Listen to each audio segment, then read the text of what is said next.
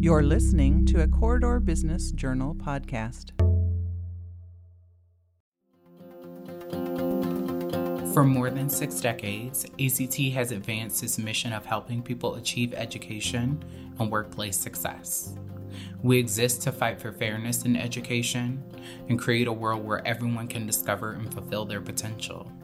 Education has power, a power that can change lives forever. It creates opportunities that lift up individuals and their families, and it sparks societal change that echoes through generations to come. From our grassroots, we have fought the good fight for equity in education, and we remain devoted to helping anyone who struggles to access that power.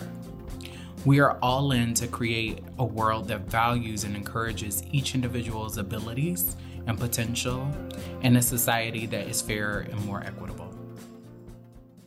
What's next for you? A new car?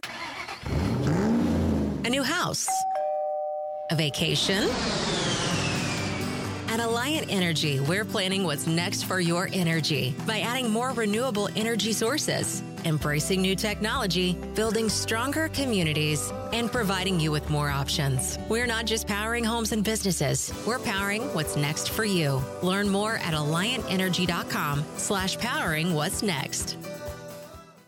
The phrase people you can bank on, it kind of embodies our legacy. What I think that means is we care about our clients, we care about our community, and we care for each other. Having been in business for over 20 years and explored all possibilities of financing and banking relationships, I have found that the people at Cedar Rapids Bank and Trust are people that you can really bank on.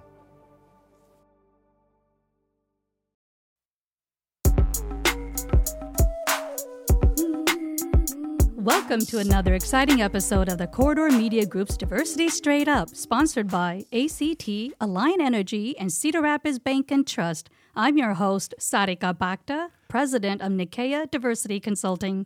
And I am Anthony Arrington, managing partner of Top Rank. We have a great show today. I am excited. We're going to get under the hood and talk a little diversity, equity, inclusion through the lens of a leader in the utility and rail industry. Boy, this is exciting. Yes. Let's do it. Who do we got, Sarika? We have Lisha Coffey with us today. Welcome, Lisha. She joined Trevero in 2014 and served as Chief Operating Officer, first at Crandic Rail and then at Trevero overall, before being promoted to president in 2021. Lisha's understanding of logistics operations and customer needs, combined with her focused vision and strong leadership, has enabled her team at Trevero to expand its range of services and capabilities to bring even more value to our customers. Prior to joining Trevero in 2014, she served as Regional Director of Operations at Trevero's parent company, Alliant Energy. Lisha has an MBA from Mount Mercy University, and her resume is long. Welcome to Diversity Straight Up, Lisha. Yay, thanks a lot. I'm happy to be here. Awesome. Well, a shout out and plug again to Alliant Energy, which is where Trevero is a subsidiary of Alliant Energy. You have been a great partner since the beginning of Diversity Straight Up podcast, and we just had to do a very special shout out for that, just because of the support, and dedication, and commitment that we have received from you and your colleagues has been tremendous. Don't you say that? Absolutely. From day one, they've been there, and we've really appreciated that. Well, we are navigating that path, and I don't think we've figured it out yet, but we know it's really important work, and we're never done. So glad to be a part of this. Really honored. Absolutely. Well, before we get started, we have a segment we call Something's on Our Mind. There's something on my mind. So what's on your mind, Anthony? What's on my mind? It's a coincidence or the dichotomy that we are up against. This is Pride Month, and this is a month we're supposed to be celebrating humanity and celebrating the accomplishments and the inclusion of members of the LGBT community, which is a great thing. And I juxtapose that against what I call, this is Anthony Arrington's opinion, the attack on that community through legislation and through laws and through banning of books, that they're really scaring humans. And it just disturbs me. I have a good friend of mine who's an educator, and is thinking of leaving the state. For our because listeners, that is the state of Iowa. That's the state of Iowa. Yes, for our listeners, that's the state of Iowa. And is thinking of leaving. And it's probably this is the last year as an educator because literally she can't talk about her family because of the laws. She's afraid to talk about her family. There was a Facebook post where an institution talked about or changed, put a logo out, a Pride Month celebration, and the comments were vile, and one of them was directed at her. So you see this stuff, and it's so sad, and it just disturbs me. And I think about that from my lens, right? I can empathize because I'm not a member of that community, but I say, let me substitute that word for Black people or women, and just substitute what's happening and remember where that's happened before in our history. And it's scary to think about. So it's been on my mind a lot lately. Yeah, well, thank you for sharing. Yeah. And I am so sorry to hear your friend going through this. And that's been on my mind as well as so many other things. But as I think about Pride Month, which it should be year-round, right? I mean, I understand why we try to elevate different months. It's also supposed to be Immigrant Heritage Month. You know, there's just so much that is going on in this world. Yet, talk about LGBTQ plus community. If I look at the state of Iowa, way back in the days, I used to be with the Red Cross, and we used to have a HIV/AIDS program. And I recall with our clients, they would say that Iowa was a welcome home state. Mm-hmm. So they felt good about coming back in times of need, especially in the lives that they were going through. Yeah. And I'm just thinking about where we were then and where we are now, where I think the feelings and sentiments have changed. Yeah. And I'm always going back to, what does an inclusive leader mean? How do you define an inclusive leader? Because I'm always saying that an inclusive leader is going to be a leader that is going to be accepting and being open to listening to perspectives, values, and beliefs that may not align with theirs per se, yet are still going to be inclusive in wanting to collaborate and partner with them, especially if they're colleagues or their customers and clients, to be able to provide services in the community or whatever your end goal is. Yeah. To me, that is an inclusive leader. Yeah. When we stop at that inclusive meanings, you have a job here, you're employed here. Where do you cross that bridge to? Whether you agree or disagree philosophically with an individual's community or their thoughts, the question is, do they belong? And have we reached that point where they belong? Because inclusion is not enough to say that, well, you're just here, or you just have a job. That's not enough anymore, and that's what we're seeing. And you're right. Think about that. Iowa was one of the first states in the country to legalize same-sex marriage. What happened? What happened? Right. And this is where I've always been a firm believer of diversity, equity, inclusion, and engagement. For me, engagement is what organizations have tracked and measured. And when people are engaged and have a higher levels of engagement, that means that they have that sense of belonging. Yes. That's why engagement for me is so big. And that's why we can't stop at our inclusive behaviors, because that's what we can check for ourselves.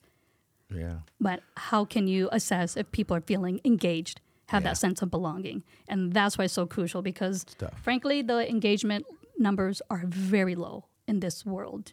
So, it's tough. Lisha, I see you have... Well, I was thinking, I passed on my way actually to here a schoolyard. And I bet these kids were preschool age kids. And they were all out playing, beautiful day.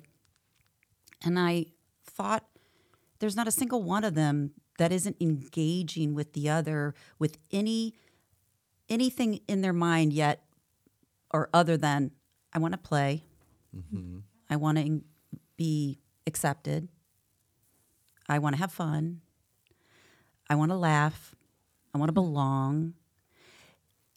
Not a single one of them is being stopped by what somebody is wearing, how they talk or don't talk, what color their skin is.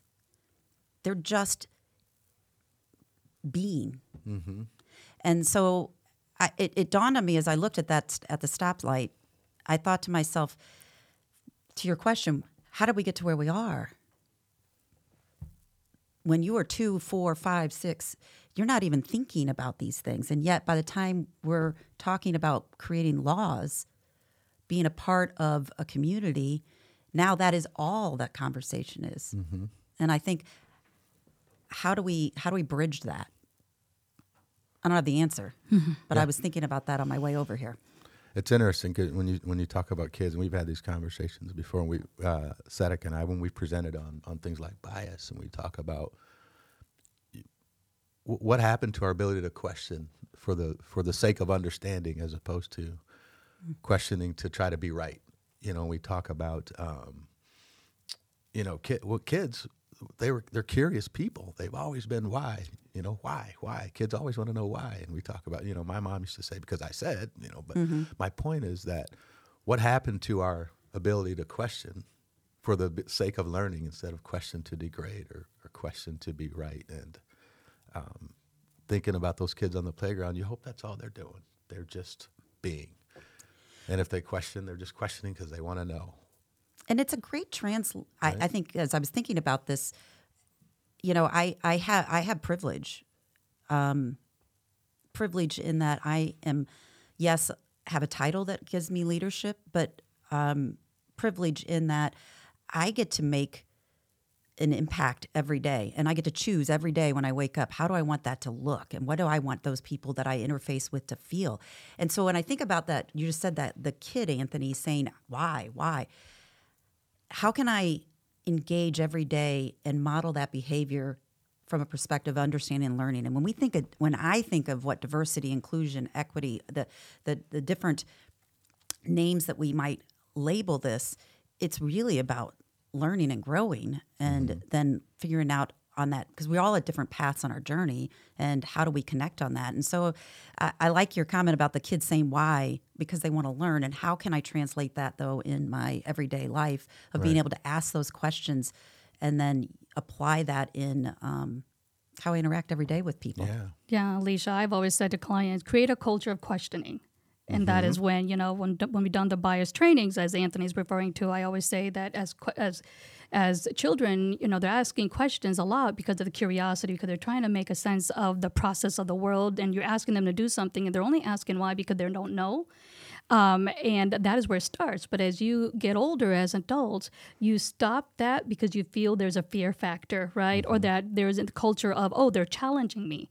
And I said that if you can create a culture of questioning, that allows for more innovation to thrive, because you're allowing people to share their thoughts, feedback, and input on policies, programs, procedures, you name it. That's what really drives innovation, because that allows you to improve on processes, hence the definition of innovation. So again, modeling the way, at the end of the day, that is what you can do, as you said. So I appreciate you sharing the segment on what's on what's on your mind, because as you can see, we go into many different rabbit holes. We do. Starting I love for it. one here. Yeah. But let's move on to the next segment on what's on our guest's mind. Say, guest, what's on your mind? Actually, you we were mentioning earlier privilege. You have privilege, and you can wake up every day and kind of decide, how do I want to use that privilege? You're in a unique space, as a professional. You're in a transportation and rail industry that is dominated by men, primarily white men. And you've risen to this executive level. And so when you think about that, and you think about this unique perspective as a woman that you have, how does that help or hurt you at Trevero? How does that help you show up, and how do you leverage that in a space dominated by men? Well, I'll tell you, I don't think I do it right every day. But I can also tell you, I'm working on it every day. What I hope people walk away with when they talk with me is that I am definitely listening, and I'm applying what I'm hearing, and that and it'll sound selfish when I say this, but it's actually, hopefully, if you follow this through, I'm always working on me, because if I'm doing the best for myself to get better, everyone around me is going to get better. And that often means I'm not doing anything. I'm getting better at listening so that I can then notice that there's an opportunity to bring someone along in the conversation that's not getting to be heard. Or it's an opportunity for me to notice that we're missing something. And making sure that we then fill that gap with that individual or that thought or that idea. So when you say as a female, one of the things that there is definitely a lot of educational literature out there that talks about women bring usually more emotional intelligence to the table. It's a piece that they often have at a higher rate than men. Doesn't mean it's always that by any stretch. And not all women do it well. Generally speaking. Yeah. Generally speaking. I think that's something that in a male-dominated industry where there isn't as much of that and where technical skills have really been the focus for success, coming in as a female, focusing on the people, saying success is going to happen if you put the right people in the places and let them drive that success. Bringing in people that think differently. I'm a product of that diversity. I'm white, but as a female in a completely male-dominated world for the last 30 years of my career, every time I walked in the room, I knew I was walking into something that I did not there was nobody in that room that looked like me. And so how did I traverse that? At times, I traversed it terribly. I thought I had to play the same game that they were playing. I thought I had to speak loud, use profanity at times. So I felt like I was in the locker room having these conversations just like them. And in fact, that actually usually backfires because I wasn't being authentic. And that's a word that you hear a lot about, but it really, I was going to be successful in this because I was going to be different. And I was going to bring a different ideas, different mindset, an emotional intelligence approach, that EQ piece of this, that when we talk to your employees, that you recognize it's to that why you were talking about earlier, Sadaka. It's why are they behaving that way? Why are they responding to the conversation with such anxiety? And then appreciating that, because actually the conversation or the anxiety or the decision or whatever, that's the lagging indicator. What's really happening? And it's really about where they're coming from. Back to, again, why we're here talking. It's about their insecurity because of whatever happened in their past, or maybe it's about them feeling they got left out of something or an opportunity or got bypassed. But when you can start to peel that onion and get to some of those pieces, then you can really start to have good dialogue and build that trust so that hopefully they know that when they're talking to me, they're getting me and they're getting someone who's listening, and it's going to work really hard for them. You know, it's a great question you asked there, Anthony. I've also had conversations with women CEOs that say that, well, why is it that question always gets posed to me? Male-dominated industry, as a woman leader, like, why do they have to put that as a caveat, woman leader? Why can't I just be the leader? And it's just an interesting, different perspective, which makes you think, right? Because not all women leaders are going to have the same journey, same experience, right. Or maybe that element of their identity, for them, it wasn't something that, created those barriers and challenges because they've navigated that all their lives. So when they showed up at work, it was something that they were so used to. But it was just interesting listening to that perspective and hearing that. And I guess you can put in anything else, right? Plug in something else if it's not woman. It can be, Asian, Black, anything. So any thoughts on that, Lisha? I think it's also interesting, absolutely. And I think, Sadaka, an interesting point of this is that the generation above me, by 10 years or so, came up through that same male dominant. And there are some women in there. And their journey was so different than mine. They had to behave in certain ways. They couldn't do certain things that I have done. They paved the path, and then they expected that of me. And when I didn't behave that same way, that was an interesting, I'm not fitting into that group. Yet, I love to think, Anthony, our girls are in a situation where they're actually in a better place. Some of these conversations that you just talked about, I show up as a female in a male-dominated world my entire career. I don't think twice about it. They show up, they don't think twice about it either, but it's not because they're the only female. It's because they actually feel fairly confident in where they are. And I think that, to some extent, is something that should be celebrated. We've come some way. But Sadaka, your question was, what about when you put in Black or you put in gay, or you put it, have we moved those needles that way? I'd say no, absolutely not. And it's interesting that you say that. It's interesting. That's a great thought, right? The school of thought that why do I have to show up because I'm black? Why can't I just be me? Or why do I have to be a woman? Why do I have to just be me? I think it's an and, right? This is that challenge that we have to recognize the challenges of a woman in this space. Like, it's real. But that doesn't mean it has to be the gospel every day, right? Or that doesn't mean that I'm also not very talented, that you are not a very talented leader. That's why you got to the place that you are. I remember having a conversation with a female leader, and we were having the same talk, and she went to her boss, and they got into it because it was intent versus impact. Her boss wasn't intending to say that they needed more women in the department, but he was trying to say that they needed to recruit more women. But he comes from a generation that it came out. It wasn't what he said, it was how he said it. And it made her feel a certain way. And she's of that generation, but she was a woman in a leadership position, and she basically had a breakdown and said, are you just hired me just because I was a woman? And they had to have that talk, but it was, to your point, it was one of these generational things where he didn't mean it that way, but it came across as offensive. That's why I love what you guys are doing here. You're putting the communication opportunity out there, because if she hadn't said that, if she couldn't, whether she felt like she could or whatnot, but to have this conversation was allowed her to, A, get it out there, figure that out, be able to use that as an example of that generational situation. And the fact is, this is not easy. I am on a journey, and I don't know where I am on that journey. I mean, I'm not at zero, but I'm not at done by any stretch. And I would say I'm not even halfway. So if you the idea that you guys are doing these podcasts, I just love it because it allows us to have a conversation. And we're not going to do it right every time. And yet it allows us to learn from each other. It allows us to screw up.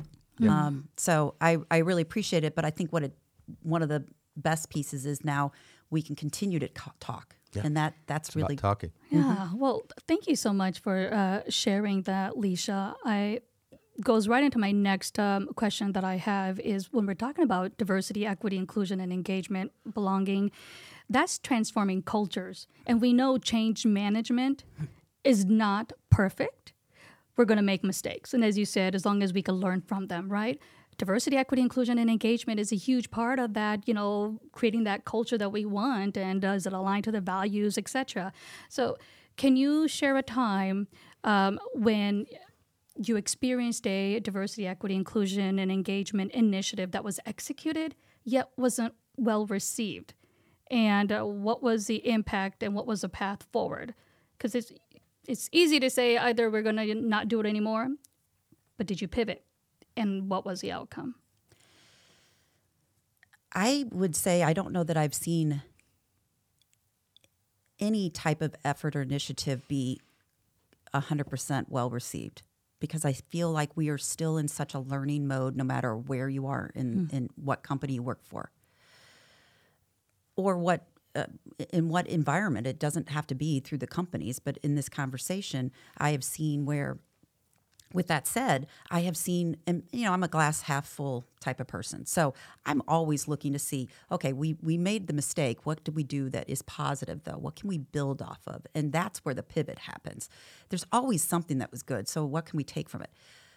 So with that said, what I'm noticing is looking at situations where we do a DE&IB of some form or fashion, and we don't think, and you said it, the change management piece. We think about it as initiatives, training, goals, belief. We're aligned. We've got our executive team believes it. We've got champions and sponsors and all the right things. But what we don't take into account is this is no different than when you're doing an organizational change. This is truly change management. And I will tell you, we didn't do it well at Trevero. We are still trying to figure it out.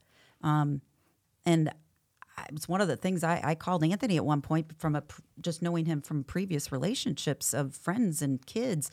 I said, "You're in this space, and I don't know what to do next, because I know that we have really good employees who aren't feeling like they belong." and for different reasons. That's the other thing. It's not all because of this one criteria. And I don't know what to do next. And one of the things I think Anthony said right out of the gate is you really got to understand where you are first before you can figure out what you're going to do next. And I think that is something that we're doing right now that is going to be very helpful to put us on a path. But what it also reminds me is how much we have to look at ourselves. Where are we? That bias you said. Where am I on my thought? I thought every day I'm growing, I'm reading, I'm learning, I'm expanding my brain. But how am I applying all of that? How am I living it? And through this effort of trying to understand where we are as a company and culture and recognizing we missed out on change management the first time, we're not going to do that again.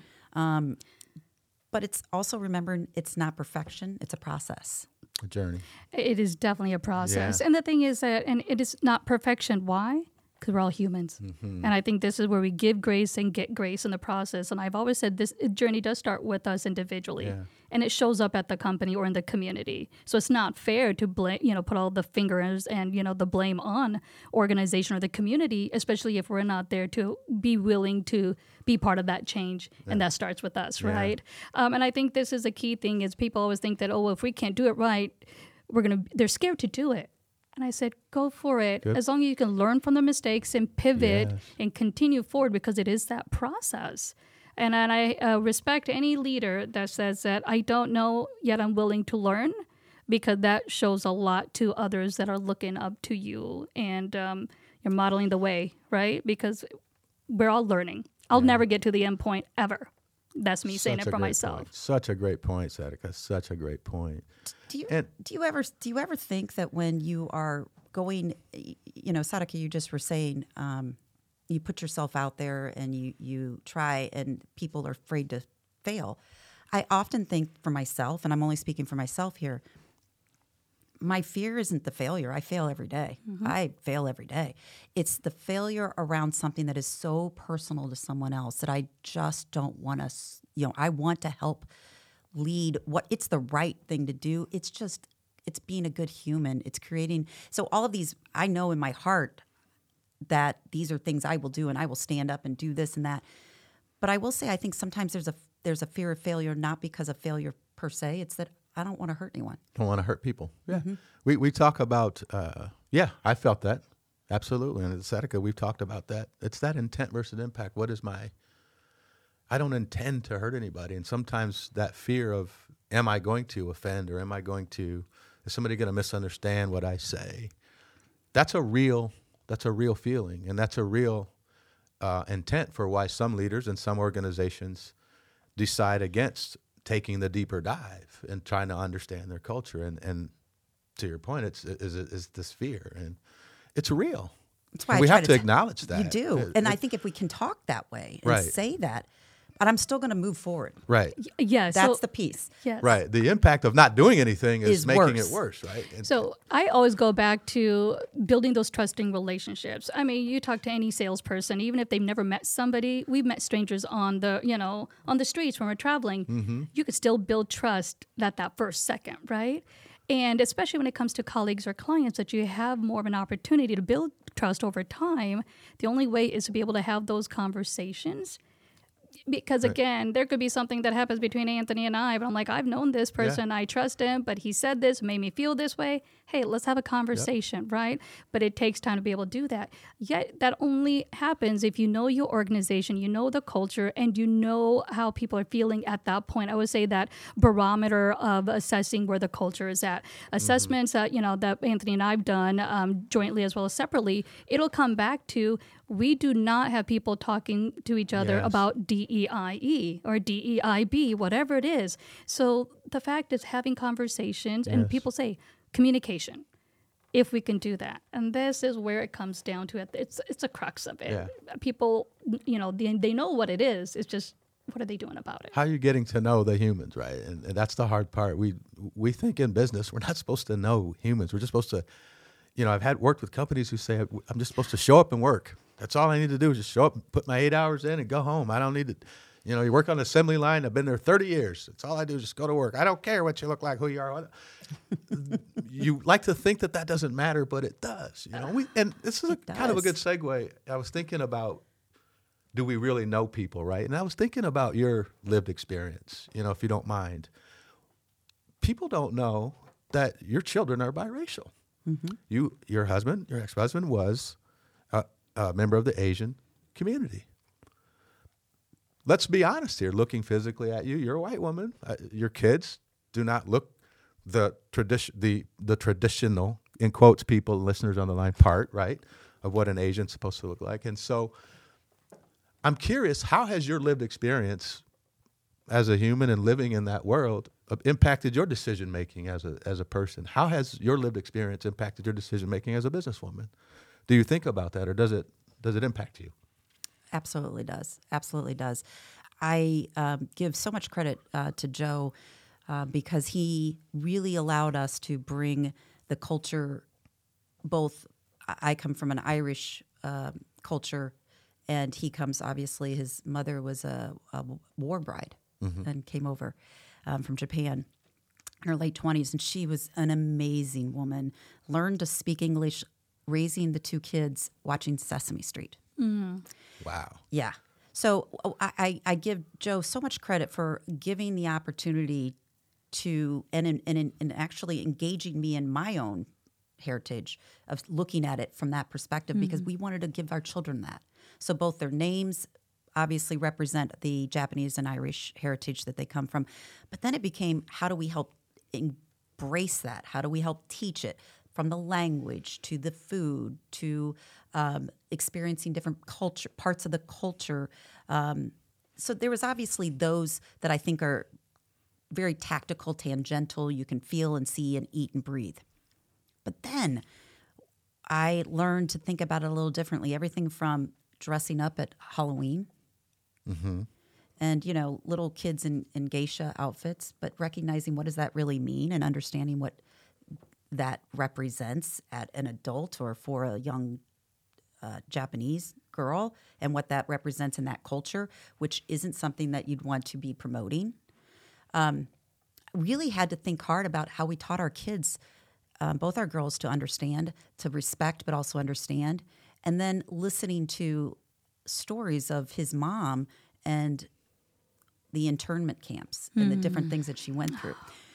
So it was an amazing history lesson, and how that has affected me is in how we've made sure both our girls understand the why and to realize they are always a part of the conversation, and there is no one way around the tree. But I will tell you, you have to work with other people. You have to really understanding where someone's coming from, and before you make that call about why they're, I'm choosing not to like this person. I'm choosing to think they're doing this. Nobody got up that morning and said, I can't wait to offend you, Anthony. Mm-hmm. They didn't. Most people do not wake up every morning and think that way. Right. And so teaching the girls, because they're coming at it from some of that background that their family has experienced. Yeah. But what's interesting is I never stopped to ask them until they were out of high school. I'm mind blown that I didn't. But how much did you experience yourself? I mean, I spent all this time trying to teach the history, the culture. How do you stand up for yourself? My brother is gay. How do we make sure that he feels welcomed, loved, and embraced, and all of the things that we want? And yet I never said, have you been discriminated against? Have you felt that way? And I finally did, because it dawned on me right after my youngest graduated high school 2 years ago, that I'm in this journey myself, and yet I never included my kids. Yeah. I mean, talk about I had a V8 moment that you feel pretty stupid as a parent. Well, you're not alone. I raised, our kids are the same age. For the listeners know, Lisha and I kids are the same age, and Sadika's got kids, young kids as well. And I've made those same mistakes, right? Like I raised my kids; they understood their Black history. But did I spend enough time to teach them about themselves? Did we talk about their experiences in school? Not really, because I never saw that personally affect them. But I did ask them as adults, and I'm telling you, I learned some things that I didn't know. Me too, Anthony. I learned some things about my own city that I never. Let me back up. I knew it because I've experienced it, but I never knew my kids experienced it, and they started telling me. things that happened at certain places in this community, and it blew me away in some respects. It's like it's a sucker punch, right? It's like kicking the it gut is. when it comes to other loved ones too. Yeah. So thank you for sharing about your children and their experience and how they felt. So what did your children say, Lisha? It was very similar to what Anthony just described. They experienced racism in ways, and then listening to how they dealt with it was in some ways maybe why I didn't even think to ask, because they handled it so well that I didn't even, and that's not a good thing that I didn't ask or didn't know, but they did handle it so well that it didn't appear to be impacting them, and that's why I didn't notice it. But everything from pronunciations to their names to that's okay, I'll just call you E because your name's too difficult to say. I'm sure, Sadaka, you've had some experience with that.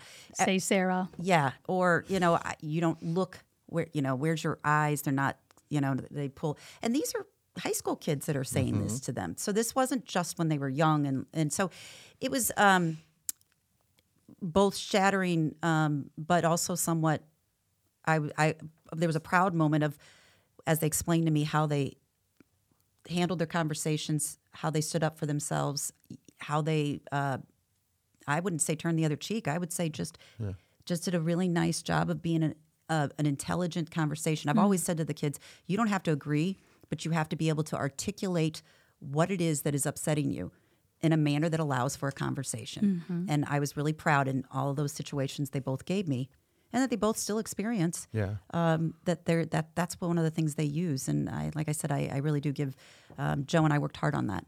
That's awesome. Yeah, and it shows. Having a lot of conversations with Joe and sharing about his background and you sharing with us. I think being proud of that, right? And what are we doing to make the difference at the end of the day? I think about here in Iowa, I'm part of Asian Fest, help, since the beginning. Yeah. Just to get that, elevate that visible diversity. And yet my child, he's like, our school isn't diverse.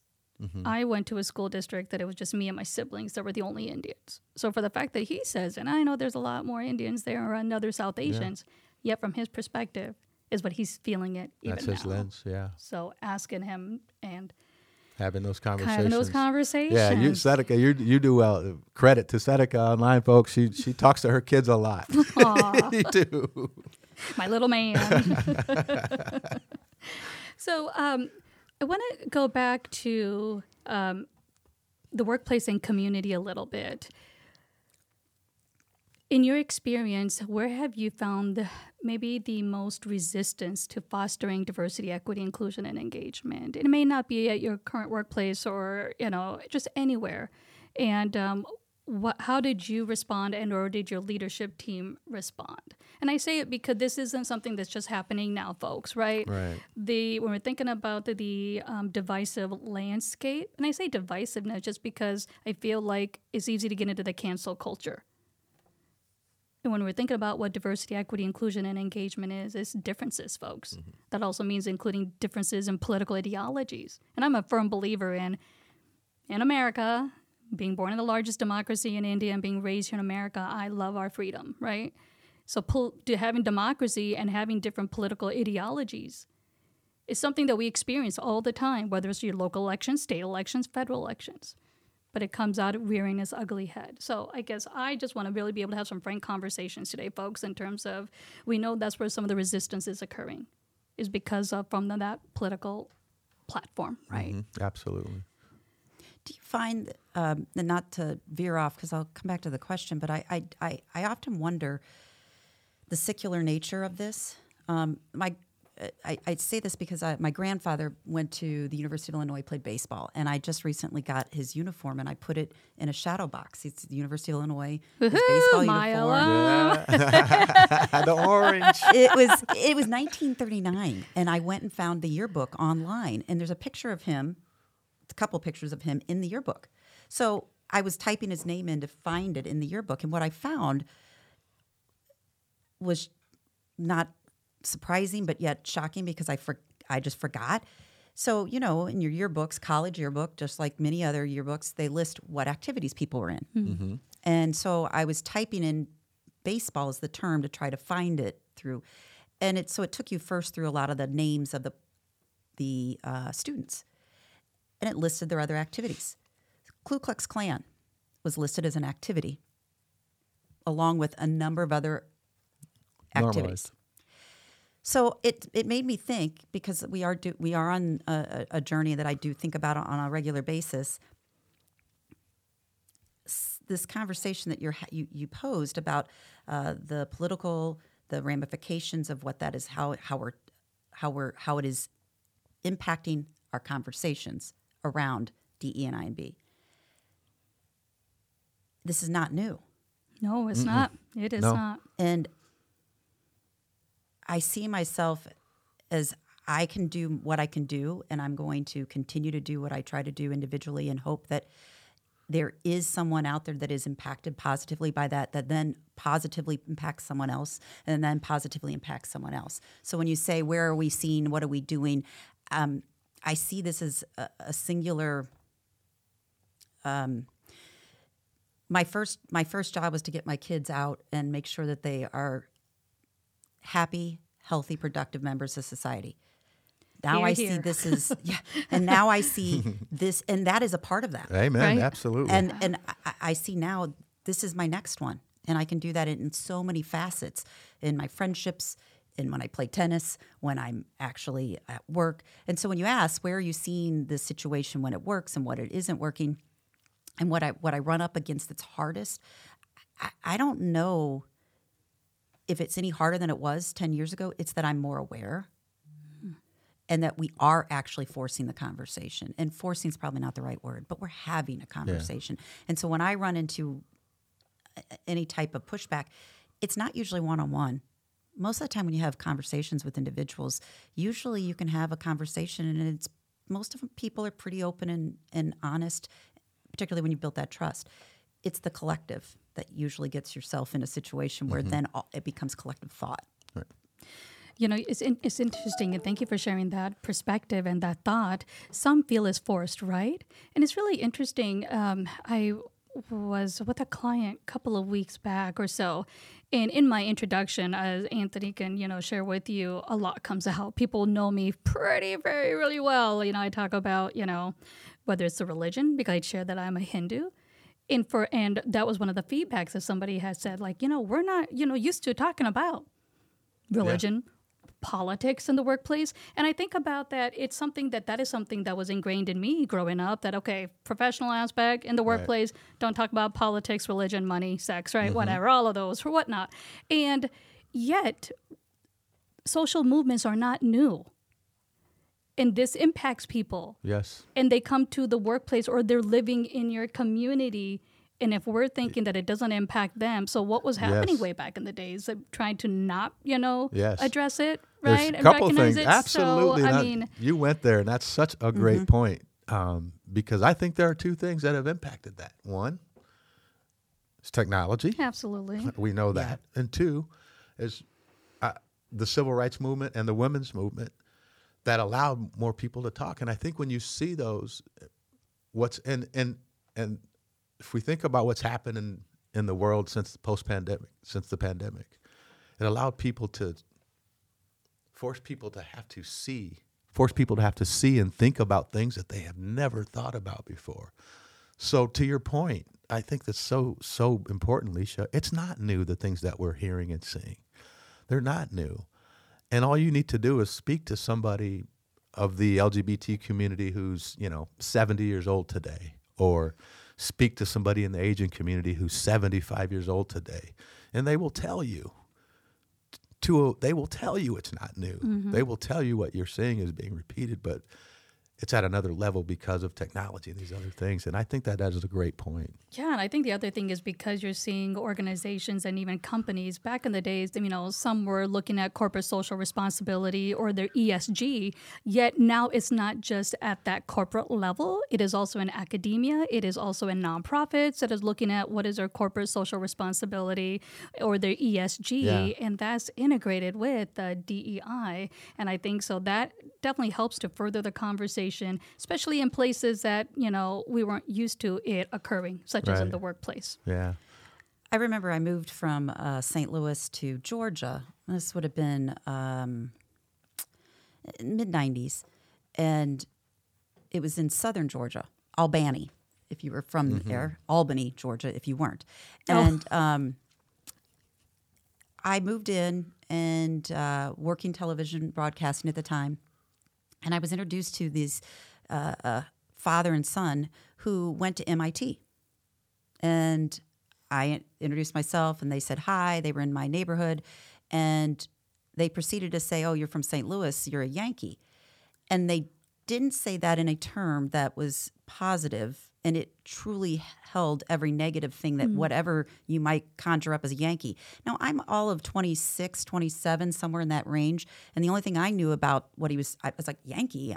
Well, first of all, Missouri was kind of on the border. We didn't really choose. And what do you mean, Yankee? I mean, I was just so not clueless about this. But what it dawned, as I learned through that process, I used to think bias, bigotry, some of this hatred that came was from a lack of education.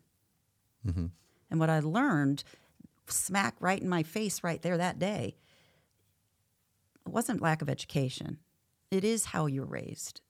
It is part of your exposure and experience. And that for them was absolutely, they went to MIT, both of them. And yet they came back and are still carrying the scars of whatever their experiences were. And I was now an enemy from being from St. Louis. Through their lived experience. Through their lived experience. That's right. We don't talk enough about that. What the easy thing to do, right, is to be defensive, which in some cases you should. I think there are lines that can't be crossed. But there are a lot of opportunities to at least find out why. Why do you think that way? I know people have laughed at me and I giggle about it. How do I have a conversation with a Klan member with a hood on? It would be very difficult for me to do. But at minimum, I owe myself to understand why they put the hood on. And so that's what we have to continue to do, have that community of questioning, as Seneca said, that community of questioning. So absolutely. Wow, this has been a very wonderful and deep conversation. I've really enjoyed it. I know that we can continue to go on, but I do have one last question before we move on to the next segment here is, if you could launch an initiative and the stars were aligning in your favor, what would that look like for the U.S.? Well, that's heavy. I know it is. That's a heavy. I did say if the stars would align. That's right? a heavy one. Something that could help minimize this divisiveness. I am out there really, really wanting to lessen this divisiveness. Okay, and I know that, as you said, people wake up. How are they feeling? Right? I know the majority of folks are not out there for creating ill will, folks. Put it that way, right? Tiny percentage. There is some. Very that's why I said the tiny majority, percentage. but that's where the tiny could be where I'm not going to see eye to eye. Those are because they're crossing certain lines that I can't cross, right? But for the majority of folks in humanity, I have faith in it. I have faith in them and us. Yes. And I think if you build off that, boy, if you could find, and I don't know what it looks like, again, speaking just for myself here, a way to allow those conversations that are with different thoughts to happen so that you can learn and grow and appreciate, to your point, because I did ask the gentleman from MIT why. Yeah. But that gave me a greater understanding of, well, I lost my great uncle and this happened and this is why I feel so much angst. If we could have some, magic spotlight that could just shine over us and say, okay, everybody, it's personal, but it's not. Let's have the conversation. Let's grow. Let's find appreciation and understanding and respect. Doesn't mean you have to believe what I believe, but it also doesn't mean we're going to kill each other over it. Yeah. And I don't think I have to change you, but I believe I have the influence. You have to change yourselves. And when you do that, and what you did with that other individual, I am sure now that with the experience and the interaction that they had with you, made them think differently now, right? In the sense that, okay, in this area, she wanted to know, she asked, and I shared. And now it makes it easier the next time, they interact with someone as well that they may perceive as being a Yankee, etc., and realize that, okay, maybe, it's helping them to learn and grow on that journey. Giving them a voice. Oftentimes that's really what we want, right? Yeah. We just want to be heard. Yeah, definitely. We just want to be heard. All right. Well, let's move on to the next segment here. It is called What's on Our Listeners' Mind? What's on our listeners' minds? Listeners, we have enjoyed all of the questions, comments, and suggestions you have sent to DSU. Keep on sending them our way. So in this segment, we've banked a lot of questions over the seasons here. And the guest executive that is on the show is the one that can respond to their question. So this one is from Kaylee from South Carolina. We would like to involve our colleagues from underrepresented groups with DEI initiatives, yet how can we go about this without making them feel tokenized? It's a good question. That's a good question. Thank you, Kaylee, for submitting it. All right, Lisha, what would you say to Kaylee? Wow, Kaylee, thanks for the question. 2 decades ago, I got approached because I was one of the few females in the energy industry at a leadership role. Can you help create a women's network? And I was just thrilled to have the opportunity.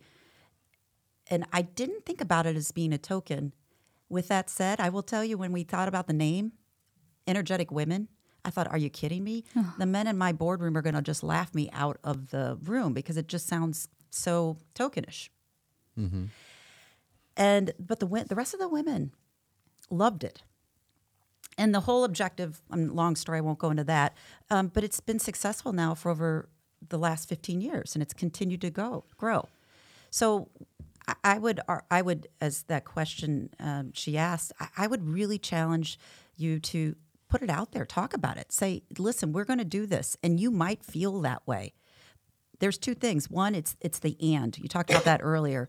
How are you a female leader in a situation where you're the only one there? Why can't you just how I feel about a leader? Well, there is a responsibility, though. And I remember at the time, I thought, I don't want to do that. I'm surrounded by men. I don't want to call myself out. But there is a responsibility that you're not the token. You get the opportunity to help shape this for the person coming behind you. And if you don't do it well, the person behind you is going to have it harder. Yeah. And so I would encourage our listener, as she thinks about this for her organization, be open and honest. Say, this isn't token. You're going to feel it maybe, but let's talk about that because that's okay. And then remember that doing this is opening the space up for those behind you. You're doing it for the people behind you. I was going to say, I always believe in when I work with clients about that word, and we talk about that. And I remember a consultant said it to me once. I remember sitting and watching this female consultant talk about how she felt she was being tokenized. And she said, it was a me thing, and I had to realize that I'm in this room. She said I have a responsibility. And she said, I don't sit in the back of the room. I go to the front. And I raise my hand when they ask questions. Even if I don't have a question, I raise my hand because I want to be seen. So if we want to call me a token, that's fine. But as long as I reach back and open the door for the other people that couldn't get in, I'm not a token. So the tokenism is where it stops. If you hired me, now you're done. You've done your job, right? And you haven't built a culture where I can survive as a woman or survive as a member of an underserved population. But if that person's allowed to thrive and they've been given the support, that's the difference between being a token and not. What are you doing to let them grow, and what are you doing to make sure that people like them grow? So, yeah, Kaylee, you heard it from Lisha and Anthony. At the end of the day, it's perspective, right? And Lisha, I think what you said, ask them. You may feel like it's tokenism, yet we feel you can do this X, Y, and Z. Because at the end of the day, only they can help to be able to, change it. But if they're feeling as if they're tokenized, then they're going to feel it, right? So have a conversation. Kaylee, thank you so much for submitting your question to DSU and helping us always keeping it real. Thank you. Absolutely. Well, we have one more segment we're going to transfer to. This is our little fun surprise segment. So Sedeka is going to help us here for our listeners. We have a little game we call Diversity Thumb Ball. We're going to have to get the ball here. We're getting our producer to grab our ball here. I was trying to do a little bit of charades with Logan here. Yeah. Oh, thank you. you. My short. Oh, you. How did you do that? That's all right. So for our listeners, Sarika's going to explain our little fun exercise here. Well, thank you, Anthony. Yeah. So what we have here is a diversity thumb ball. It is like a soccer ball, very, very soft, low liability, no risk, except when Anthony throws it at me and I go flying off my chair here. It's a great way to do, conversation starters here. And the whole purpose of it is, since Lisha, you're here in the studio, we will throw it at each other and catch it. And what the rules say, but rules are always about what the group decides, is you're supposed to try to catch it where both your thumbs land in the same area so that you don't really have to wishy-washy which question or prompt do I want to answer. Yet, I always play with Anthony, and he wants it on 2 thumbs, fine. So we're always playing house rules or anything. Who knows, right? We just read it out loud and authentically just respond. Yep. All right? All right. All right. Who are you throwing to first, Erica? I'm not going to say. Okay. It's me. Gonna do It's a me, payback. T. All right. What are some effective ways to address bias in ourselves and others? I don't know if I've had this one before. No, it's a good one. Yeah. So I know for me, how do I think the best way is I call it self-reflection. I call it brush your teeth moments. Oh, I you have this do. phrase. Yes, you do. I still need to hurry up and register that and trademark it or something. But I believe every day we all have a moment to ourselves. I don't care whether it's, for me, it's brushing my teeth. I talk to myself in the mirror. For others, While it you're might brushing be your teeth? Oh, no. Well, I talk in my brain, but that's a good point. Reminds me of a Martin episode. We won't go there. But anyway, I'm always asking myself, what can I do different today? Is there something I can do different today? What can I do to improve? What mistake did I make yesterday? How can I make somebody's day? What biases did I have?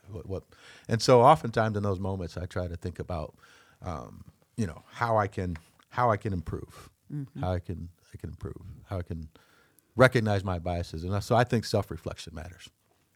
Okay. All right. Next ball. Here we go. Lisha, the athlete. Yeah, that's why she caught it.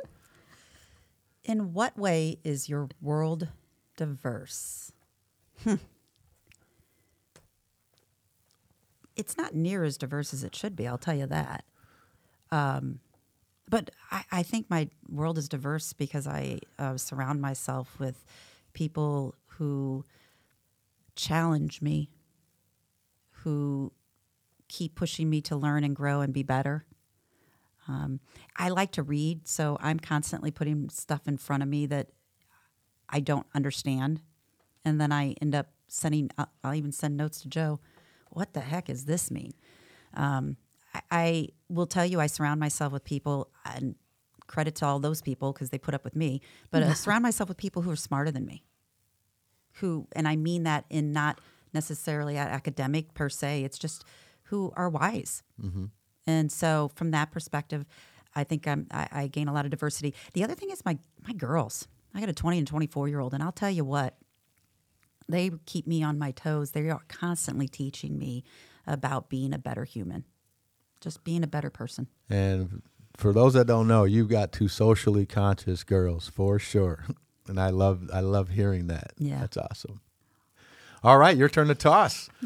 Hit her in the face. Hit her in the face. She's nice. She's very nice. Oh, when did you first learn about bias or hate in the world? Ooh. Have you had that one before? I've had the bias one. Yeah. And I've shared that one. So I'm going to, when did you first learn about bias or hate in the world?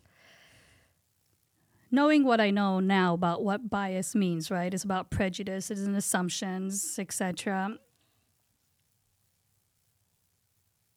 I think I shared this one before with listeners, and this was my earliest memory of it, frankly. It was when a student, classmate, had asked me, I think I was in elementary, and he had asked me, what kind of an Indian are you? And he's like, are you a dot head or a featherhead Indian? And he would say, are you a dot head or you're a featherhead? Like, and he, did it, with his hand over his mouth. And I had no idea what he was even talking about. I'm like, I'm Indian. I was born in India. I'm Indian, right? Mm-hmm. I mean, And I never knew that the bindi on the forehead was called the dot head, and that's the kind of the Indian that they looked at me as.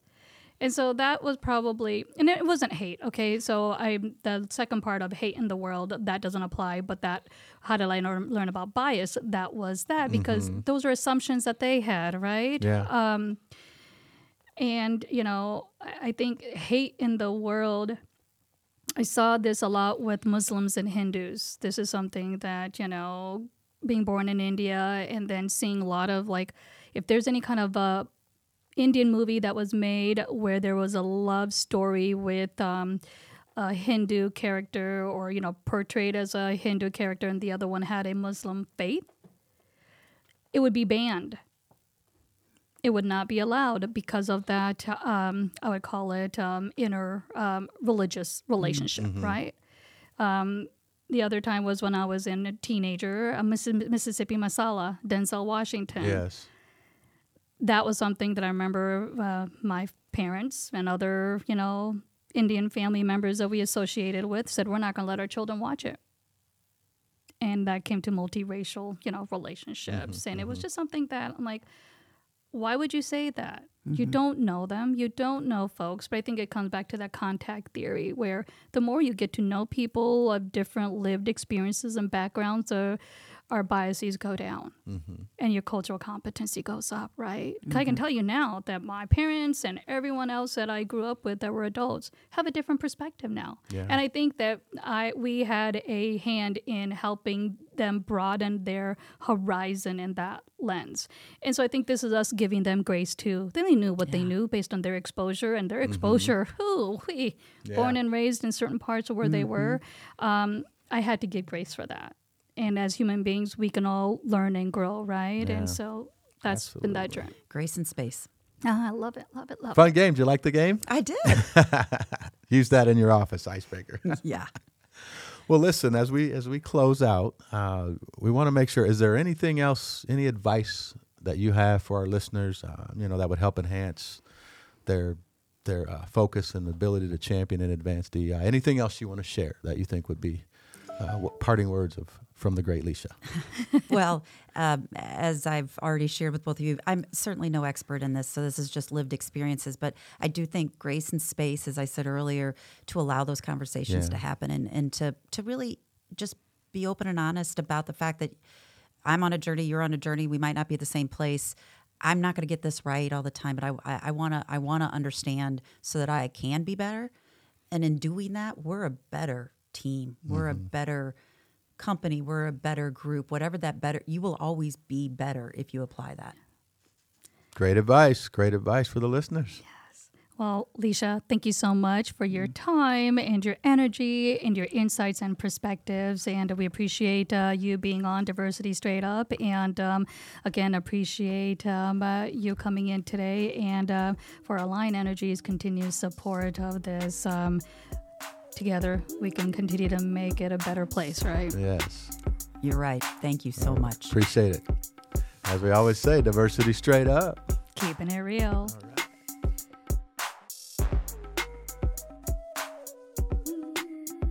And a shout out again to our sponsors, ACT, Alliant Energy, and Cedar Rapids Bank and Trust. This show is produced by LAS Media Group. A special thanks to our listeners, as without you, we wouldn't be here. So please continue to help us grow our subscriber base by sharing our show with others, liking, commenting, etc.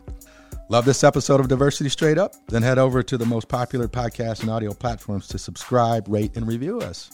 We'd love to hear from you. Hit us up and send your questions, comments, and suggestions to info@diversitystraightup.com. And remember, wherever you live, work, and play, our backyards are increasingly global. And as we say on our show, diversity straight up. Keeping it real.